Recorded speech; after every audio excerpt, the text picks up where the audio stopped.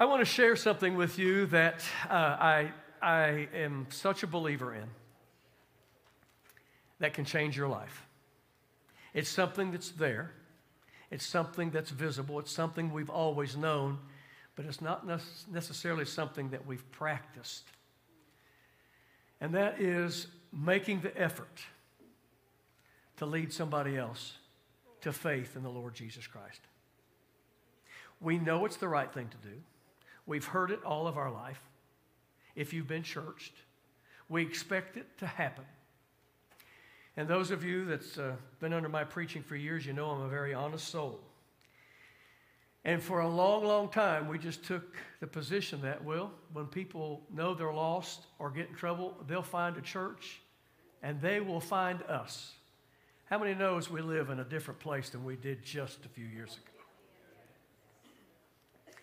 And yet we're still commissioned to win the lost. We can be in agreement that there is a God, a single living God. We believe that this God loves us. How many believes that? How many believes He forgives us? How many believes He rescues us? How many believes He rewards us? How many believes He actually cares for us and knows our name and everything about us and everything we're going through? How many believe He died on a cross for you? He proved that He loved us, didn't He? It's not an original quote with me, but it's the first time I heard it, I thought, oh man, that's something that just resonates with me. And that statement is simply this: He proved that He loved us because He would rather die than live without us. Great statement. He died in our place. Why? Because He had nothing else to do? No. He had an eternal scope on us. It broke His heart that fellowship had been broken with Him in a garden called Eden so long ago. So He built a bridge to the Lordship of Jesus Christ so that we may be able to have fellowship with Him again, but also for eternity. I want to read a poem that has been a poem that has just drifted from decade to decade, from minister to minister, that whenever it's read, it just speaks to somebody new and it challenges them. It's simply entitled, "The Return of the Cross to Golgotha." I simply argue that the cross be raised again at the center of the marketplace, as well as on the steeple of the church. I am recovering the claim that Jesus was not crucified in a cathedral between two candles, but on a cross between two thieves, on a town garbage heap, at the crossroads of politics so cosmopolitan that they had to write His title in Hebrew and in Latin and in Greek. And at the kind of place where cynics talk their smut and thieves curse and soldiers gamble, because that is where He died. And that is what He died about. And that is where Christ's men ought to be and what church people ought to be about. The cross. Turn with me to Jude. Stand with me one more time as we read God's Word together. Jude, as you realize, it doesn't have multiple chapters. It is a chapter. Verse 17. Jude 17. But you must remember, beloved, the predictions of the apostles of the Lord Jesus Christ. They said to you, in the last time. How many believes we're in the last time? There will be scoffers following their own ungodly passions. It is these who cause divisions, worldly people devoid of the Spirit. But you, beloved, building yourselves up in your most holy faith and praying in the Holy Spirit. Keep yourselves in the love of God, waiting for the mercy of our Lord Jesus Christ that leads to eternal life. Notice verse 22 and 3. And have mercy on those who doubt, and save others by snatching them out of the fire. To others show mercy with fear, hating even the garment stained by the flesh. Thank you, Lord, for your word. In Jesus' name, amen. God bless you. You may be seated.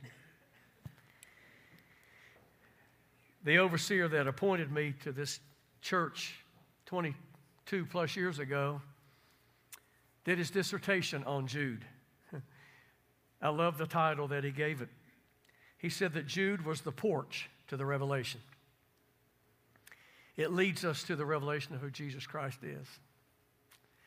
The wording here is very strong wording, and it ought to resonate with us because we do believe we're living in the latter times, and we are experiencing scoffers for sure.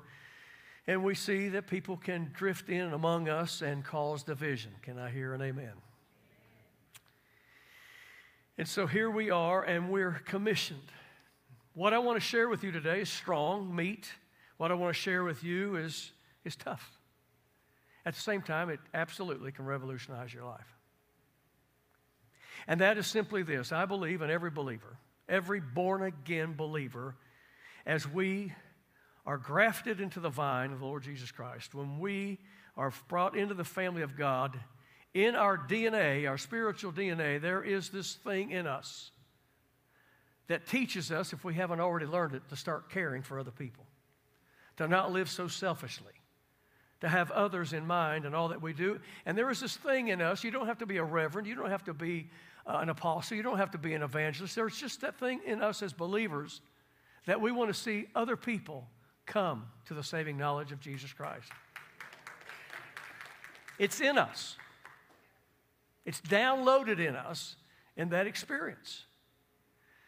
And we find ways to cause that to happen.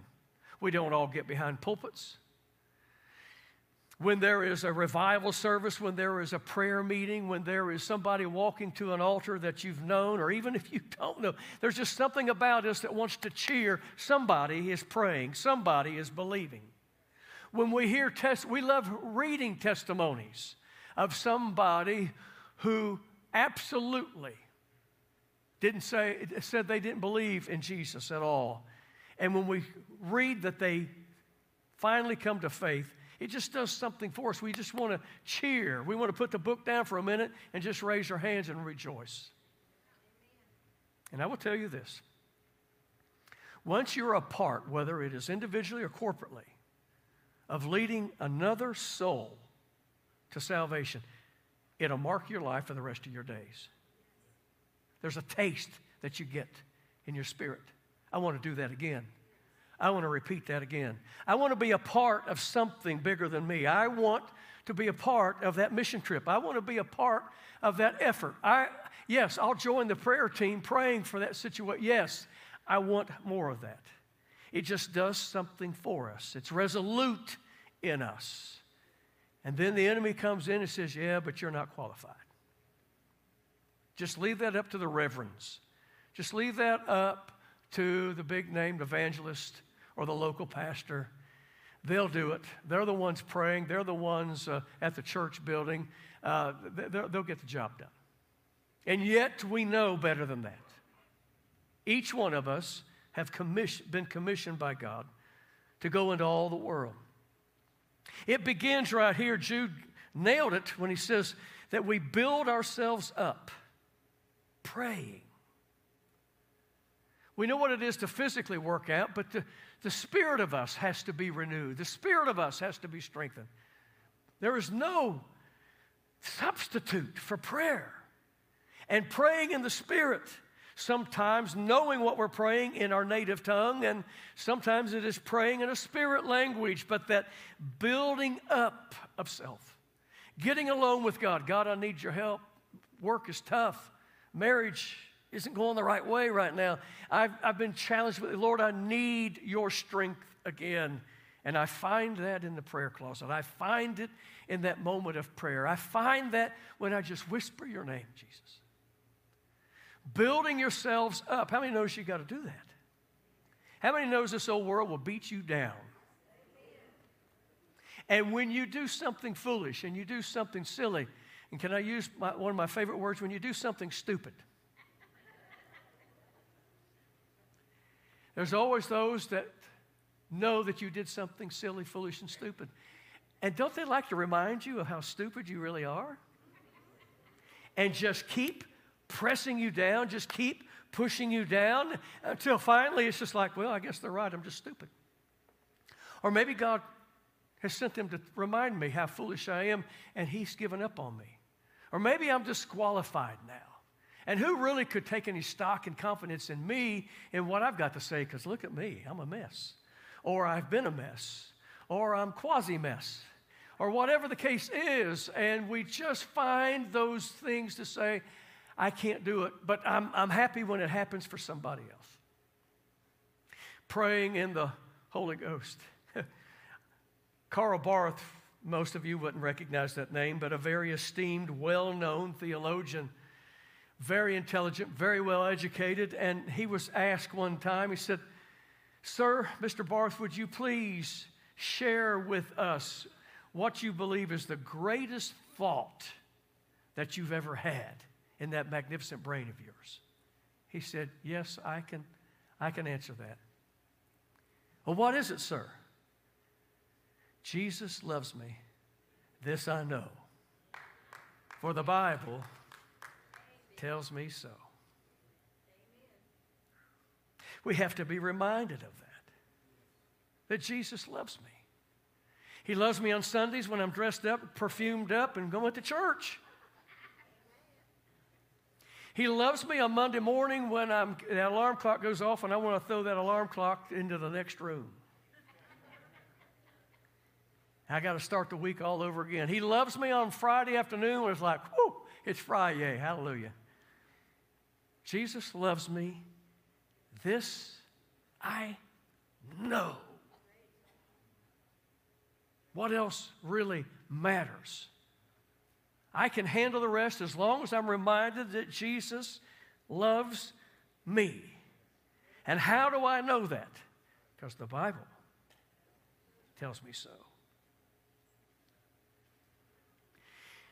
Jude is not only telling us to pray in the Holy Ghost, praying in the Holy Spirit, praying, period, but tells us to continue to persevere. And this is one of those incredible statements that we can just miss so easy because we get caught up in devotional reading and it just we miss some of those components right there. He says, and keeping yourself in the love of God. Wow. It's my responsibility to do that. To surround myself in the love of God. To let my mind be fed the things that are wholesome, the things that are godly. The Word of God or other books or other things that just feeds my spirit and feeds my soul and restores my soul. To put myself in a place where I'm listening to that which is good and honest and pure and just and lovely. And if there's any virtue, to dwell on those things. To put my earbuds in and listen to the songs that transform a life. Gospel songs, holy songs, songs of praise. Didn't the Bible also say that's another way of building ourselves up? Build one another up by hymns and psalms, spiritual songs. See, we know these things, but are we practicing them? And in that, keeping ourselves spiritually fit, keeping ourselves in the Word, being in a fellowship with other believers, like-minded believers, you'd be surprised how many feel like they don't have a friend in this world and sit on pews every week of their life. Well, they really don't want to know my problems. I don't really open. Years ago, I did a message, and I had everybody wear masks when they came into the sanctuary. I was in Scottsdale. We wear masks sometimes. Nobody really wants to hear my woes. That may be true to a degree. But when you get in fellowship, you don't even have to tell them about a problem. They can see it on you. Eric, you're going through something, aren't you, brother? Yeah. Can I pray with you about that? And that whole thing of trusting somebody else, I'll share with you the headlines, but I do need somebody to be a prayer partner with me. Again, It sounds like Christianity 101, but we have forgot some of this stuff. Building yourselves up, keeping yourself in the love of God. But this word, perish, this word, what a word. It's repeated in the Word of God many times. And we look at this incredible throng of people, host of people. And yet, even looking at an image like that tells us that there's a possibility that many of these people will perish. That they will never know Christ. That they'll never experience the love of God. They're people you work with. They're people you purchase groceries from them. You see them in the line all the time. It's people that at the Little League game, your grandchildren play, your children play. On and on and on and on. Just people. But the Bible tells us that many people are going to perish. Isn't that a word that just takes your breath? It's a word we don't even like to use very much. Oh, we'll use the word perishables. But the word perish, we know there's a biblical connotation to that word. That's why I wanted it on the screens, just speaking to us. The Word of God doesn't hide that word from us. And it encourages us, and it tells us about our God. God, 2 Peter 3:9 says, God isn't slow, rather patient. Patient to give the opportunity for each one to repent, not wishing that any should perish. This God that loves us also so loves the world. Again, it's speaking to us. It's resonating to us. Again, the privilege of sharing your story with somebody else and them saying, you do understand me. How many have been there? How many times has somebody come, you do have that T-shirt. I'll listen to you. You do know what I'm going through. Well, how did you get through? I'm so glad you asked. My faith is important to me. But not faith in faith. I have faith in God. I didn't believe it at one time, but I became a believer, and it's working for me. It'll work for you. They won't turn down your opportunity to pray with them. They may turn down opportunity for them to come to church with you to hear your pastor preach, but they won't turn you down for prayer. Boy, it's quiet. And it's true. John 10:28. What a great confidence. When Jesus says, those that I have given eternal life, they will never perish. Again, I'm not going to get into doctrinal disputes that comes with this next phrase, but it's one that I believe in. I believe in eternal security. Oh! Did Pastor just say that? This isn't a Baptist church. I do believe in eternal security. I believe that I'm eternally secure in His hands. In my own hands, I'm in a world of hurt. I'm not only secure in His hands, I'm eternally secure in His hands. That's why I got to keep myself in the love of God. Oh, that's good preaching, Pastor. My God, you're doing great. Come on, Pastor.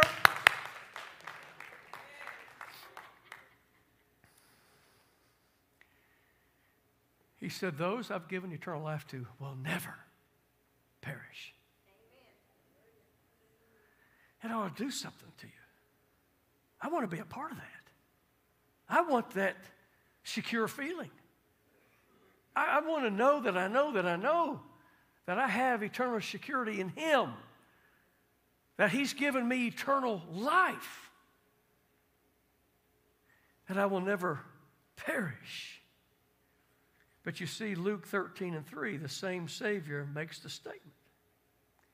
He said, unless you repent, you will perish.